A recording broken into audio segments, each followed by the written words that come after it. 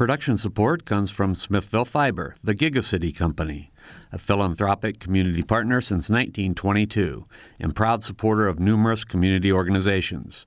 More information at smithville.com. And School of Public Health Bloomington, Public Health Reimagined, addressing 21st century health challenges with a multidisciplinary approach to disease prevention, health promotion, and enhancing quality of life. publichealth.indiana.edu. The United States has great strength and patience, but if it is forced to defend itself or its allies, we will have no choice but to totally destroy North Korea. Rocket Man is on a suicide mission for himself and for his regime. The United States is ready, willing and able, but hopefully this will not be necessary. That's what the United Nations is all about.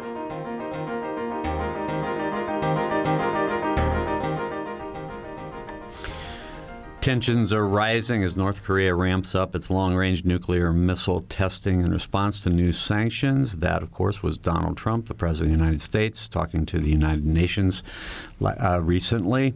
Today on Noon Edition, our panel will discuss North Korea and its nuclear weapons program with me. I'm Bob Zaltzberg, editor of the Herald Times, along with Sarah Whitmire of WFIU and WTIU. And our guests today are David Bosco, Associate Professor in International Studies in the IU School of Global and International Studies.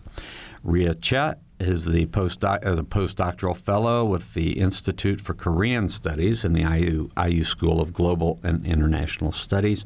And Mark Minton is here. He's a professor of practice in East Asian Studies and Diplomacy in the IU School of Global and International Studies. You can join us on the program at 812-855-0811, or you can call toll-free 1-877-285-9348. And you can also email us questions for the show at news@indianapublicmedia.org. And you can even follow us on Twitter at Noon Edition. So we heard President Trump in the lead-in, and the Korean president has sort of met him with rhetoric. Sarah, you were sort of following that this morning. Yeah, Mark can jump in here and help sort of explain just today and the statement that Kim Jong-un gave. How is that different than just from the continued rhetoric that we've been hearing, honestly, for years? Well, it's quite unusual in that the leader of North Korea has made personal comments about the American president. Usually, North Koreans stand back from the line of confrontation a little bit more than that, but they're quite willing to meet rhetorical fire with fire if they have to.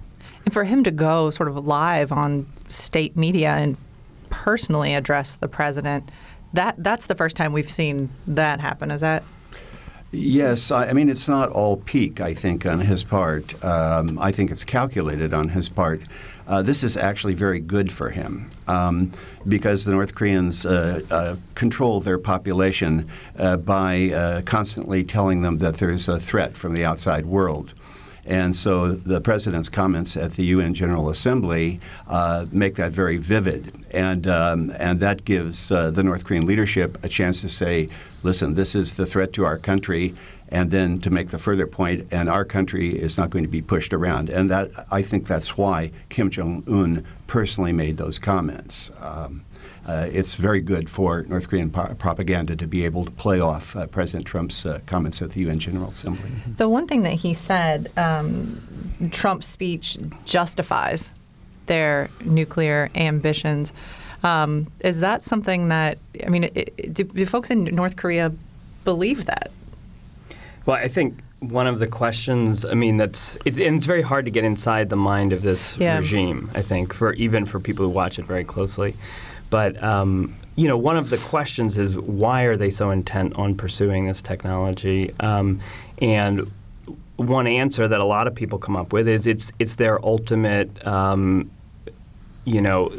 get out of jail free card, or their ultimate regime survival card, because they feel like if they have nuclear weapons, they can't be messed with. They can't be invaded. There can't be a regime change operation. And so, when we get beyond the rhetoric and all the kind of pyrotechnics, and we get to the strategic question of why does this regime want nuclear weapons, I think one of the most compelling answers is they see this as the way of ensuring the survival of their regime.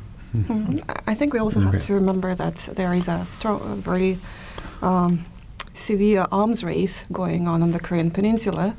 That from the 1970s, it was South Korea that was winning, having an upper hand in conventional weapons. And the only way for North Korea to catch up, in the beginning they tried to increase the number of troops and move them closer to the border with South Korea. But it had its limits. And from the 1990s, we see this endeavor of North Korea to develop nuclear weapons. Mm-hmm. Can one of you explain to me just sort of the feeling of the citizens in Korea, North and South? I mean, is there a great divide between people in the North and people in the South? Would they like to be unified in some way, or is this just not going to happen? Whether they would like to be unified? Mm-hmm. I think I can represent the opinion of South Korean population, although it's very different by the age. When polls are taken, most of Koreans still answer that they would like to see Korea reunified. But if the next question is when, most people would answer after I die. Yeah, it's a little like St. Augustine. Lord, make me good, but not yet. I think the South Koreans really do fear the cost of reunification. Almost all studies have said that it would be much higher than reunification of the two Germanys, which of course also had years of sort of informal contacts before they were reunified. There's been very little contact between North and South and among common people. I don't know, Rhea, the only thing I can think of are very occasional family reunions, which are very limited. Mm-hmm. That's true, yes. There have been more than in the past with the end of the Cold War, but still very few. But we have to remember that also there is a generation of Koreans who have their families in North Korea. There are also quite a lot of defectors, refugees from North Korea, ending up in South Korea or in other parts of the world who would love to reunify with their families. Mm-hmm.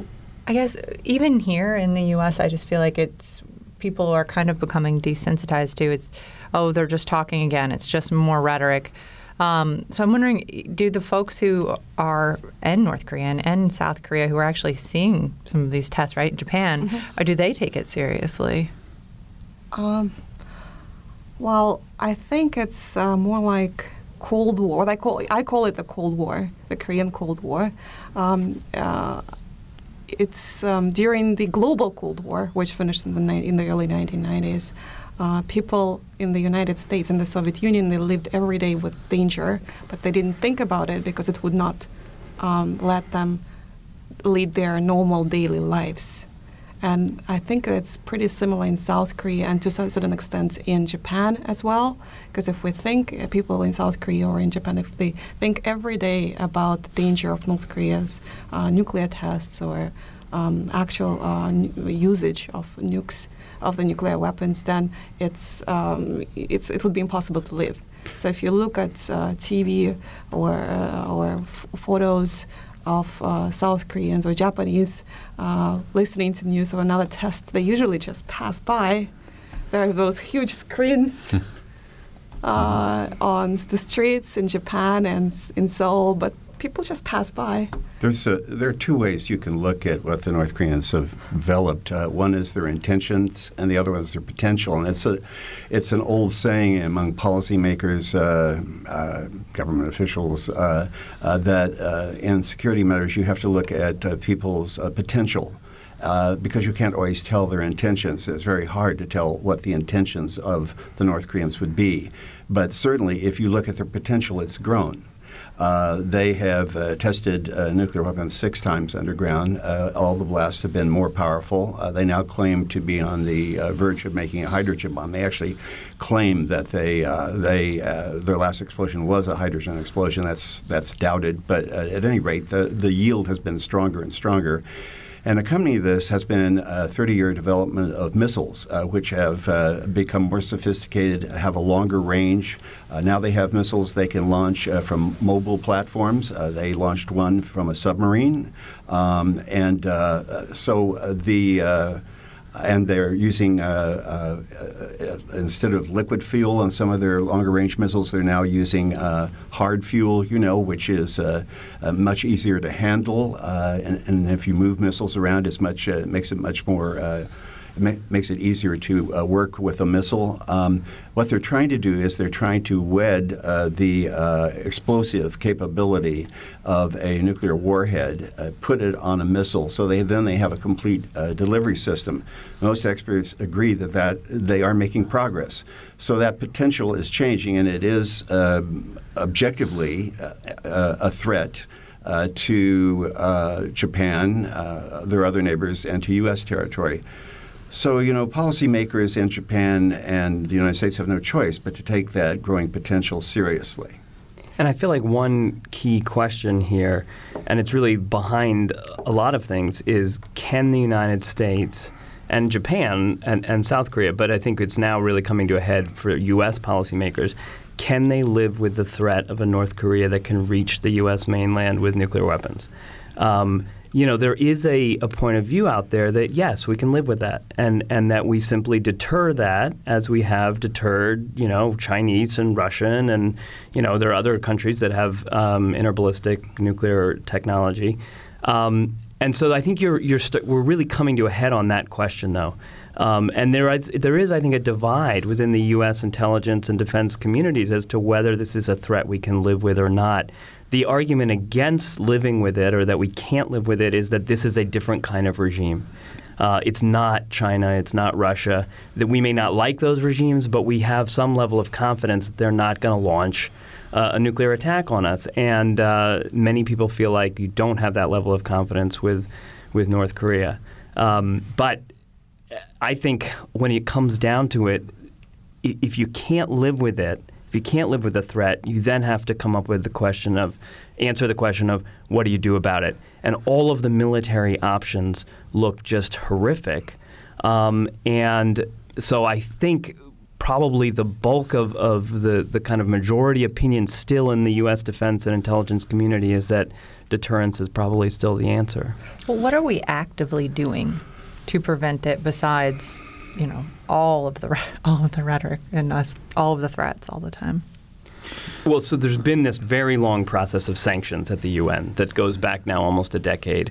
And so, we're down to and Mark, knows this better than anyone having worked on it, but we're what's now a very kind of routinized cycle where the North Korean the regime will make some kind of provocation, a missile launch, a nuclear test, and then you'll have the UN Security Council convene and they'll come up with sanctions that are, 2 degrees tighter than the last sanctions. But ultimately, I think it is fair to say these sanctions are not having the impact. They're not changing North Korea's fundamental strategic calculus. I think you have to go at the problem in a multifaceted way, and sanctions have a role to play. The greatest value of sanctions may be the growing consensus in the international community, which now really includes the Chinese, traditional supporters of the North Korean regime, that this behavior is a danger even to China because it could destabilize the entire region, and because it could bring the United States into East Asia and China's bailiwick with a much more rigorous military posture to counter what the North Koreans are doing. So sanctions and work in the international community and the work that the president and the administration did at the UN this week, put the rhetoric aside, was useful. That's part of it. Another part of the piece is military countermeasures. And we are working on missile defense systems. We are trying to install one, have partially installed one in South Korea. The Japanese are ramping up their capabilities, and we're working also on our anti-missile capabilities. But the third piece of this, and the missing piece right now, is direct contact with the North Koreans, because there definitely is space. I agree with. I think David made 2 points that are important. One is that there's room for deterrence. There's room for more maneuvering before you get to we will destroy your country. There's room for more international cooperation and pressure on the North Koreans, room for more military countermeasures that they will take note of, and room for direct contact with them. Somewhere there, the second point David made that I fully endorse is their program is about regime preservation. And so between their capabilities and their primary desire for regime recognition and preservation, there's space for negotiating with them. But as David also suggested, this at this point will almost surely mean some kind of acceptance of the fact that they do have nuclear weapons. I don't think they will give up these weapons. But as they have done before over the last 30 years in negotiations with both Democratic and Republican administrations, they are capable of putting their programs on the shelf or suspending them or freezing them or slowing them down. And that's the sweet spot that diplomacy should work for, while also taking military countermeasures and trying to rally the international community against what they're doing. Let me give our phone numbers again. If you want to join us on the program, we're talking about the issues with North Korea. 812-855-0811 in Bloomington, or toll free at 1-877-285-9348. You can also email us questions for the show at news@indianapublicmedia.org, and you can find us on Twitter at Noon Edition. So David Bosco, David is an expert in international organizations, international law, and specifically researches the UN Security Council and International Criminal Court. I want to ask you about President Trump's speech at the UN. I mean, was that the kind of speech? When was the last time we saw a leader get up and make a speech and vow to destroy another country? Yeah, I don't think – I mean, there's been plenty of crazy rhetoric at the UN over the years, but generally it's not emanated from U.S. presidents. And so, I don't think there's anything productive about saying that we might destroy an entire country. I mean, certainly Trump in his way is – in a sense, he's kind of reflecting traditional U.S. policy, which is all military options are on the table, and if North Korea crosses a certain line, the regime will be destroyed. That's longstanding U.S. policy, and various presidents have said it. But Trump, in his way, is saying it in a much more bellicose way than others. And it also, I think, Mark pointed out that it was probably helpful to the North Korean regime in terms of their relations with their population and heightening the sense that they're under threat. But it also was, I think, a really problematic thing for a U.S. president to say, given that he said destroy the whole country rather than kind of destroy the regime. And destroying the whole country means, millions of civilian deaths, presumably. And that is not something that a U.S. president should be talking about. But it does underline the reality, and I think Secretary of Defense Mattis pointed this out recently, that any assessment of what a military conflict would look like there is just horrific. And it's horrific for North Koreans, it's horrific for South Koreans, and potentially for the U.S., given that the U.S. has a large number of troops there. There just doesn't seem to be any way that you have a kind of limited strike that decapitates the regime or gets rid of the nuclear program without enveloping the entire peninsula in a conflagration. Yeah, you can't destroy North Korea without destroying South Korea. Yeah. You have to talk, if you're realistic, about destroying Korea, if you bring that kind of firepower to bear on the peninsula again. The whole Korean peninsula is about the size of the state of Pennsylvania, and it has about 75 million people jammed into that space. Wow. Yeah, I wanted to ask Ria to comment on that, because Ria's research deals with inter-Korean relations and nation building. Ria, what about that? Yeah, you mentioned let me back up a little Sure. bit.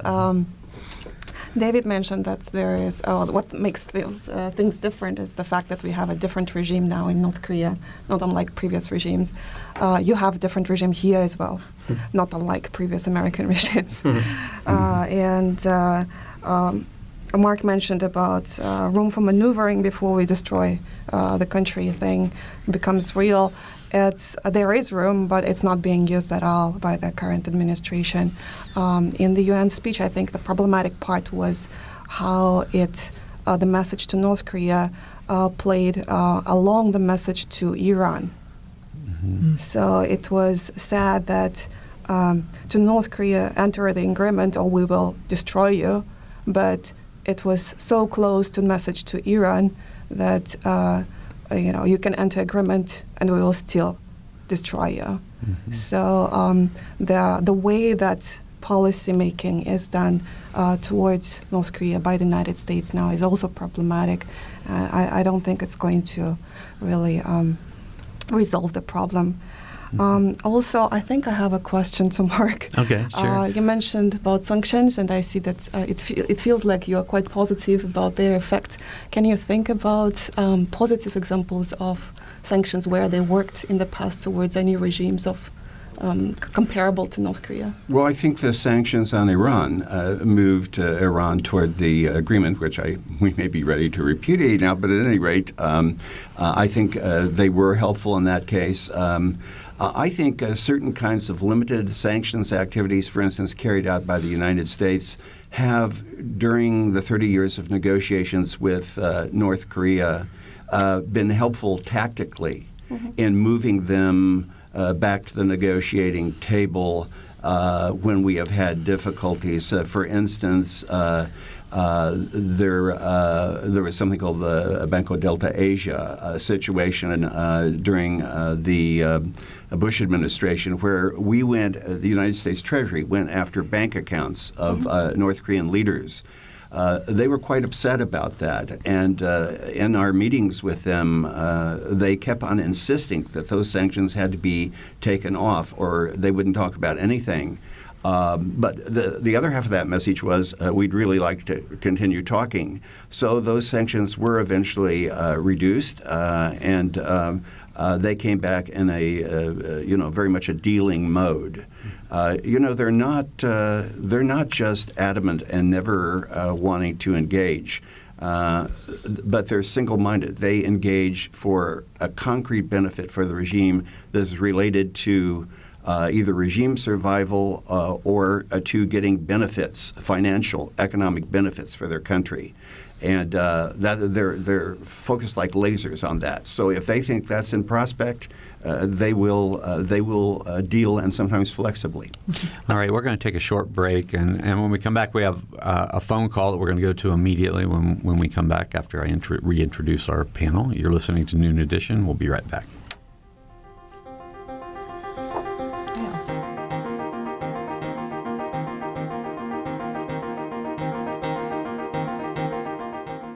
This is Noon Edition on WFIU.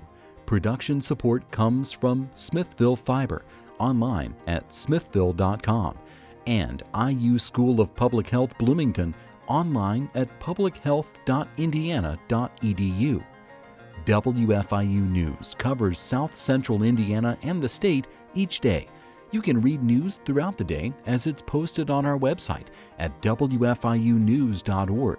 And you can pick up a digest of all the top stories. It's like a newspaper delivered to your inbox each weekday afternoon. It's a free and easy way to stay on top of not only the headlines, but also the in-depth audio, video, and print news stories you can't get anywhere else. Subscribe right now at wfiunews.org.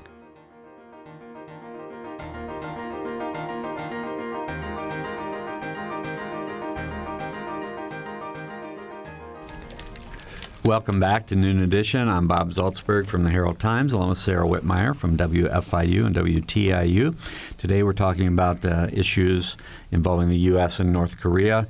And we have three guests in the studio. David Bosco is Associate Professor in International Studies in the IU School of Global and International Studies. And David is an expert on international organizations and international law, and specifically researches the UN Security Council on International Criminal Law. We have Ria Che, who's a postdoctoral fellow with the Institute for Korean Studies, the IU School of Global and International Studies, and her research deals with inter-Korean relations and nation building on the Korean Peninsula, as well as diplomatic histories of North and South Korea and international relations and the Cold War in East Asia. And Mark Menton is here. He is Professor of Practice in East Asian Studies and Diplomacy at IU in the School of Global and International Studies. And Mark also, is the former U.S. ambassador to Mongolia and was heavily involved in relations with North Korea as Deputy Chief of Mission at the U.S. Embassy in Seoul. He also was previously the State Department's Country Director for Korea and Deputy Country Director for Japan, and he worked in the administrations or under three different presidents, George W. Bush, and Bill Clinton in between those two. So if you have questions or comments, 812-855-0811 here in Bloomington, or toll free at 1-877-285-9348. You can also email us questions for the show at news@indianapublicmedia.org. And we're going to go right to the phones. Owen's been patient. Owen, go ahead.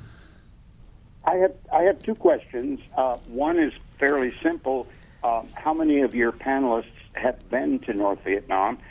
And the second question is, most South Koreans don't appear to be much concerned about the increase in the apparent crisis situation. Should we learn something from that? Oh, and I think you meant North Korea, right, instead of North Vietnam. Right. Yeah, okay, gotcha. Okay, who wants to go first? I've been to North Korea for my work. It's Mark Menton. And I actually have been to North Vietnam, too, or Vietnam. Not for work, for vacation. Have either of you been? As a South Korean citizen, it's very difficult to go. Oh, so okay. I haven't been to. You've not been. And I have David? not been myself, no. Mm-hmm. All right. What Americans can learn from it? I don't know. South Koreans have been living with this danger for how many years now? Since the Korean War. So perhaps it's possible to learn to live on a slope of a volcano.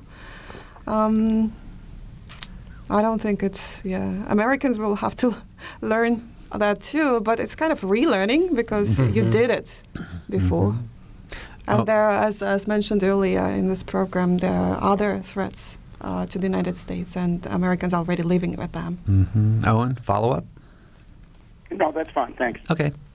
All right. 812-855-0811 or toll free at 1-877-285-9348. You can also email us questions for the show, news@indianapublicmedia.org. David and Mark, you both have mentioned how military action is very, very difficult against North Korea. Is there any way to do any sort of targeted response that wouldn't be so catastrophic? Maybe you can talk about why, just more why it would be so catastrophic. Well, I think, and Mark may be best positioned to talk about this, but my understanding is that, you have so much, leaving aside the nuclear weapons themselves that North Korea clearly has, you have so many artillery tubes and other weapons directed at South Korea, with Seoul being quite close to the border, that initiation of hostilities is very likely to lead to a massive shelling with thousands or perhaps millions of casualties in South Korea in a short amount of time. So if we attacked North Korea, they would immediately attack South Korea. I think that's everyone's supposition, and I think it's probably a good one. And so I think that basic reality is what has led so many people to conclude that there isn't a good military option. Other proliferation situations, I think we should point out, have had better military solutions. We shouldn't forget that, Israel on its own knocked out Iraq's nuclear program in the 1980s. They knocked out a very early Syrian program. So there are situations where targeted military action can be helpful in stopping early nuclear programs. It's just that North Korea, because of how advanced the program has gotten and the conventional forces situation, is not one of those situations. Every president that I served under, or in whose administration I was, has considered a military strike against North Korea. Bill Clinton almost did it in 1994 when we had a confrontation. I was in the embassy in Seoul, and we almost were evacuated, and the South Koreans were panicking, stripping the shelves of food and everything because the North Koreans said they were going to, incinerate Seoul over this incident, the confrontation at that time. But Clinton stepped back when he realized what the consequences would be along the lines that David was mentioning. And, of course, the George W. Bush administration early on, and especially people like Vice President Cheney, really considered the possibility of either a surgical strike of some kind to take out North Korean nuclear facilities. But again, the Koreans have this expression, you kill me, I kill you. I know about this because the North Koreans have cited it to me. And they said, do not think that if the balloon goes up, basically, that we are going to be the only ones that will be hurt. They do watch, and as far as holding onto their nuclear weapons, they saw what happened to Gaddafi, who made a deal to get rid of his nuclear weapons program and then was deposed and ended up shot in a ditch. The United States and the West turned against him. And they saw what happened to Saddam Hussein. And they make the point to American diplomats all the time, do not for a minute think that we will go softly into that good night. We will fight back. And the first way they would fight back, any strike of any kind, would be with those conventional weapons they have lined up along the DMZ. And there's no question before we could take them out of their hardened silos and mountainsides and everything, they would do great damage to Seoul. There are, at any given time, maybe about 200,000 Americans who are in South Korea. About 30,000 of them are military personnel. There for long term, 3 years, 2 years. Their families, businessmen, and students. So there would be a lot of damage, and the North Koreans wouldn't be the only ones that would go down. Not to mention Seoul is a city of, 20 million, 15 million. 15 million people. Yeah, huge. Yeah, we have a phone call. Dennis from Bloomington is on the line. Dennis? Okay, let's say that this crisis brings back an unlikely political miracle, and North and South Korea are unified. What are the implications for the future of a unified Korea with the military might of the North and the economic clout of the South? All right. Rita? It would be great. What can I say? But I think it could be a good step towards denuclearization of Northeast Asia. Now it's going in the opposite direction. With South Korea and Japan not having nuclear weapons. But North Korea's development of nuclear weapons make it more practical for South Korea and Japan to develop as well. So reunified Korea would probably not need nuclear weapons. And that could set precedent for continuous denuclearization of the region. I think there's one point here when we talk about unification that's important, which is China. And depending on how, I think China, Mark said that China has been on board with many of these sanctions, and that's true. But I think Chinese interests here are quite distinct from U.S. interests, which is that certainly I don't think China's wild about, the pyrotechnics and the kind of reckless behavior of the North Korean regime. But China's interests, I think, are very clearly served by the continuation of the North Korean regime, the survival of that regime. Mm-hmm. Whereas the U.S., I think, would be perfectly happy to see that regime collapse. And that's a really critical difference because it means that when it comes to these sanctions, China is not going to want to do something such as totally cutting off crude oil, for example, which is something that's been discussed in UN deliberations, that really might lead to the collapse of the regime. Because from China's perspective, that has many disadvantages. Number one, you get a flow of refugees and you get instability along the border. Even if you do get some peaceful unification, that probably means you have a U.S. ally on China's border now. Mm-hmm. And that is not something that China wants. And so there's really a sharp difference that gets papered over in these UN resolutions.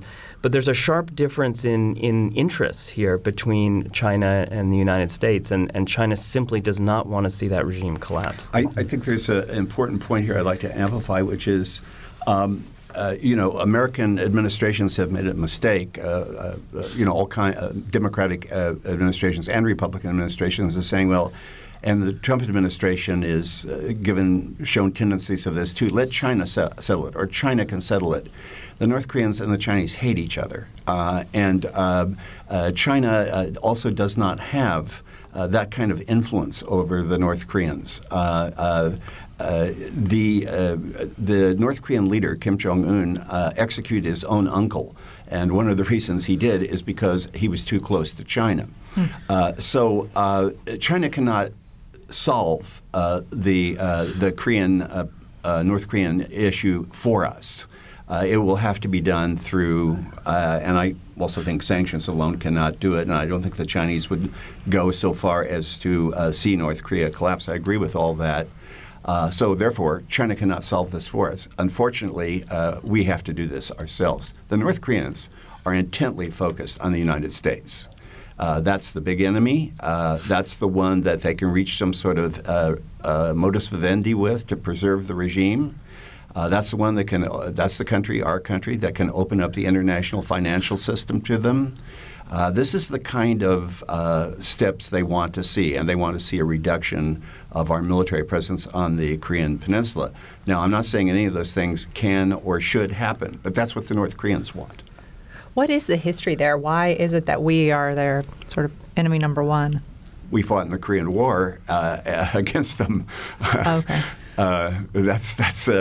Their point of view is that was a civil war, and they were about to reunify the country, and build a strong, unified, independent Korea.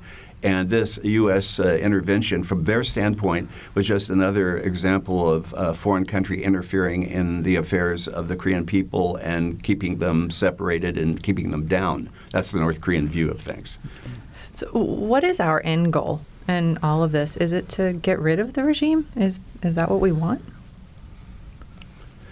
Well, I think certainly getting rid of the regime is something that the U.S. would see as very beneficial, and not just on strategic grounds. I think we haven't really talked about the humanitarian and human rights side of things, but North Korea is a horrific state.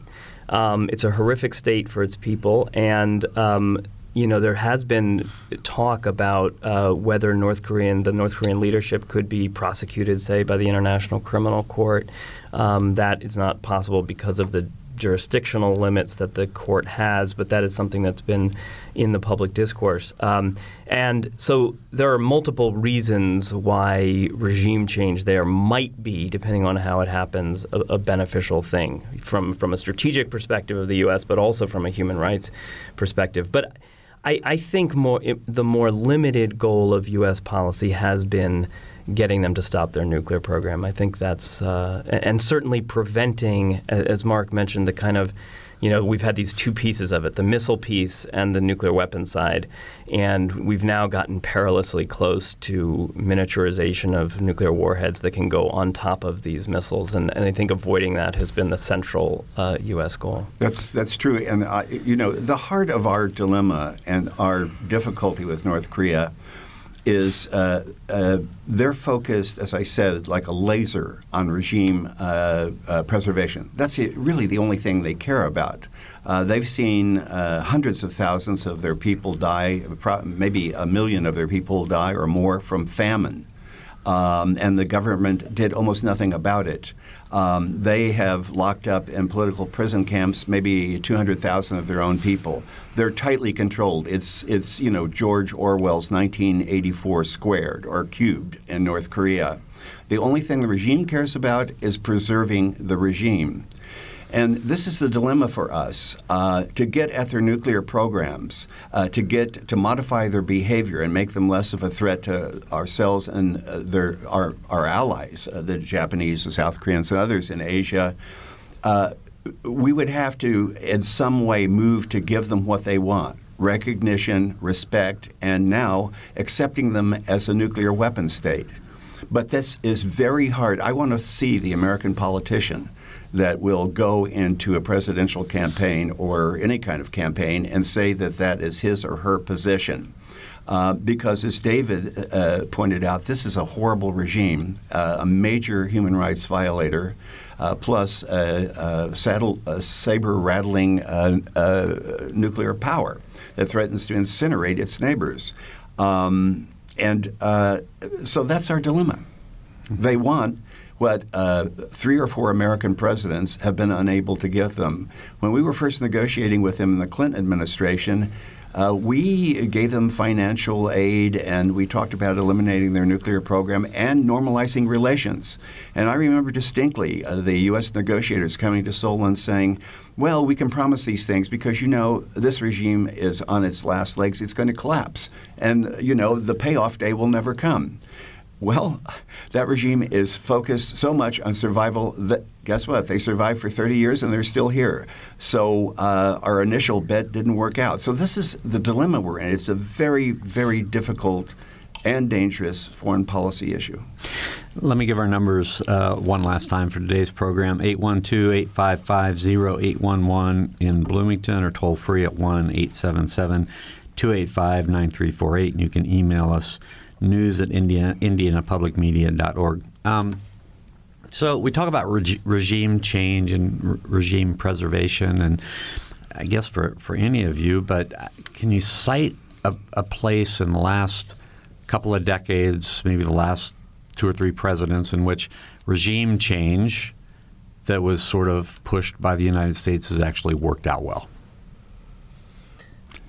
Well, in Afghanistan, you have, the Taliban essentially was the Afghan regime, and that was a regime that was hosting al-Qaeda. And so I think it's certainly better that Afghanistan not be that kind of regime anymore. Now, that doesn't, the military struggle there has obviously been ongoing, has been difficult.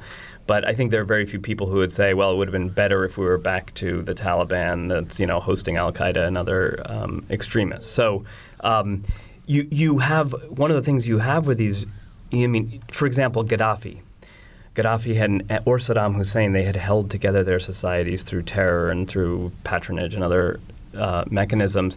And these are horrible regimes. When they fall, you get tons of instability. But one of the dilemmas is that it's often very hard to say. Would you want to go back? Would you want to go back to Saddam Hussein? Would you want to go back to Gaddafi? There are certainly real costs to regime change, but there are some benefits as well. So it's a very hard calculation. Mm-hmm. Is this regime, is it stable, would you say? Very stable. All right. Quick answer to that one. We have a phone call from Tom. Tom has a question. Hi. Hey. Yeah, I had a couple of comments and a question. We're probably the most powerful country in the world economically and militarily, and we have been for quite some time. And our presence is all over the place. And it seems to me that it makes sense if I'm a little country that's been kind of bullied around, like in the Korean War, I don't see why that couldn't be considered a civil war. It was North versus South, and we stepped in and invaded the North, and then there was a truce. So, and then when North Korea's leaders, no matter how crazy they are, look at our history with other countries that we haven't agreed with, we've pretty much invaded them or caused some sort of war to happen, and it's still going on. So why should they trust our intentions, and why should they not try to develop a nuclear weapon? And who are we to say that we have a nuclear weapon? Who are we to say that other countries shouldn't have them? I mean, it's easy to say, I don't want you to have a gun when I've got one. And just because I think you're crazy and you're not going to agree with me, a lot of people could say that about our country. So we'll ask for Mark to I was really hoping you would give that one to David. I will be happy to defer. Well, no, I mean, I think it's a really serious question. It's a very powerful question, and it gets to number one, kind of how U.S. foreign policy is viewed by the rest of the world. Which is often seen as kind of belligerent and reckless in some respects in its own right. And then it gets to this question about the double standard and the idea that, well, some countries should be allowed to have nuclear weapons and some countries shouldn't. And what the caller is identifying there is a real point of tension. Now, the way in legal terms and in treaty terms that's been dealt with is through the non-proliferation regime. Mm-hmm. Okay, it's basically a grand bargain between the nuclear weapon states and the non-nuclear weapon states, which says, okay, we, the nuclear weapon states, get to keep our weapons.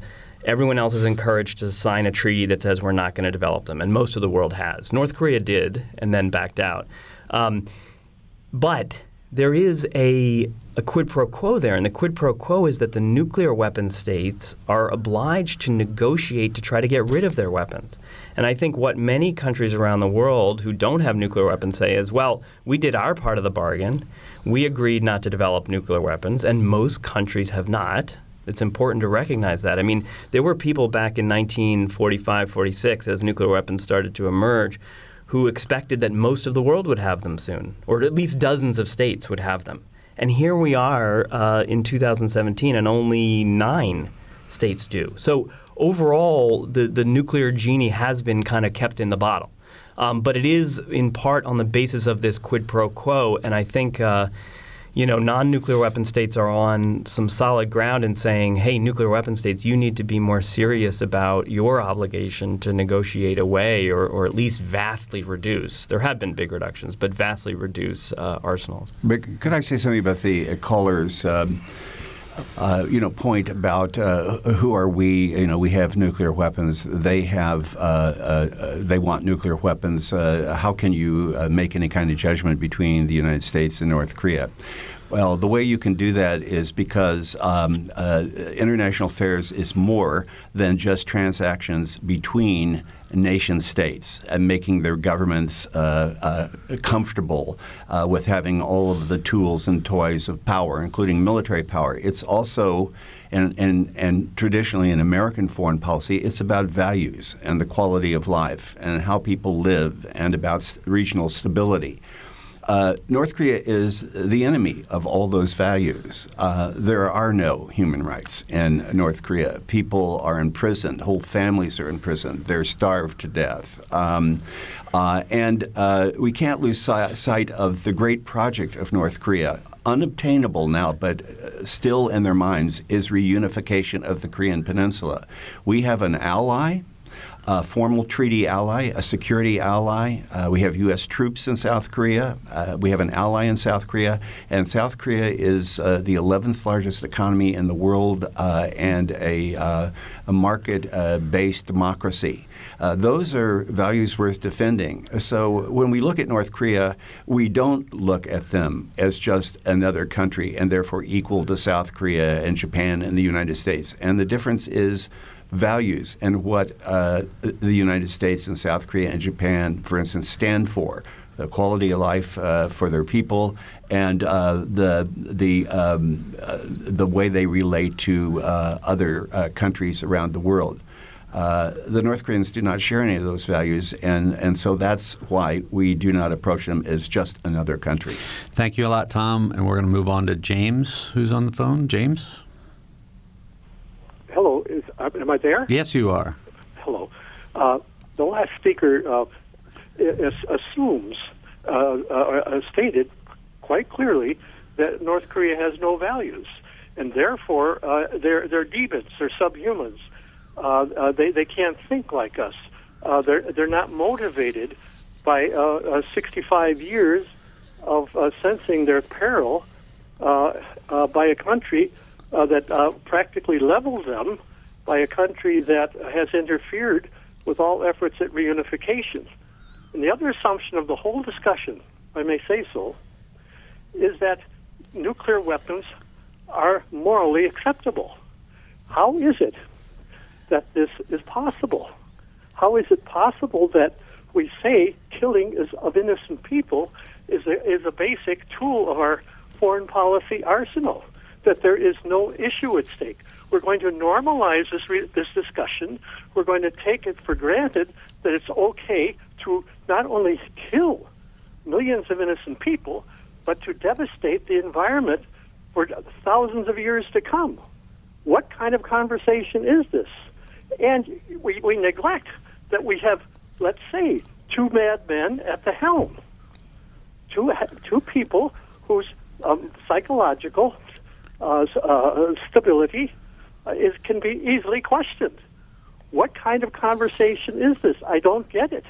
There is a fundamental problem to begin with, namely nuclear weapons as somehow normal procedure. That's madness in itself. I'll be quiet now. Thanks, James. We appreciate your call. I think the conversation is grappling with that. I mean, because we're talking about what do we do to try to prevent this regime from getting nuclear weapons. That's the whole basis of the conversation. So now, I mean, the caller may be correct in pointing out that it is kind of an unspoken assumption here that it's okay for, again, we get back to this point about whether it's okay for some regimes to have them and some regimes not. And I agree that that's a very important issue. But Mark's response here is quite important on that there are big differences between regimes. And we don't live in fear of the French having nuclear weapons. We don't live in fear of the British having them. We don't really live in fear of India or Pakistan having them, although there are certainly some real concerns there. Many people think we can't live with North Korea. I tend to think we can live with it. And that, talking about unspoken assumptions, one assumption that's often made about the North Korean regime is that they are irrational. And I think statements like the one that was referenced earlier today coming out from Kim Jong-un tend to reinforce that. But there is a strong argument here that from a regime survival standpoint, they are acting rationally. And therefore, it may very well be that we can accept a regime that has these weapons. We should not forget that when China got nuclear weapons back in the mid-1960s, that was a regime that was on the cusp of going through the Cultural Revolution, which was an insane period domestically, but also in terms of their foreign policy. And they got nuclear weapons right at that point. So there is a long history of learning how to deal with countries that have nuclear weapons. We're going to have to call it a day. I do want to say I know that Mark didn't call anybody subhumans. No, I don't. You're talking about the regime. I don't even think they're irrational. I don't even think the regime is irrational in that terms. All right. We are out of time. I want to thank David Bosco, Ria Che, and Mark Minton, as well as our producer Angelo Batista, engineer Mike Pashkash, and Sarah Whitmire. I'm Bob Salzberg. Thanks for listening.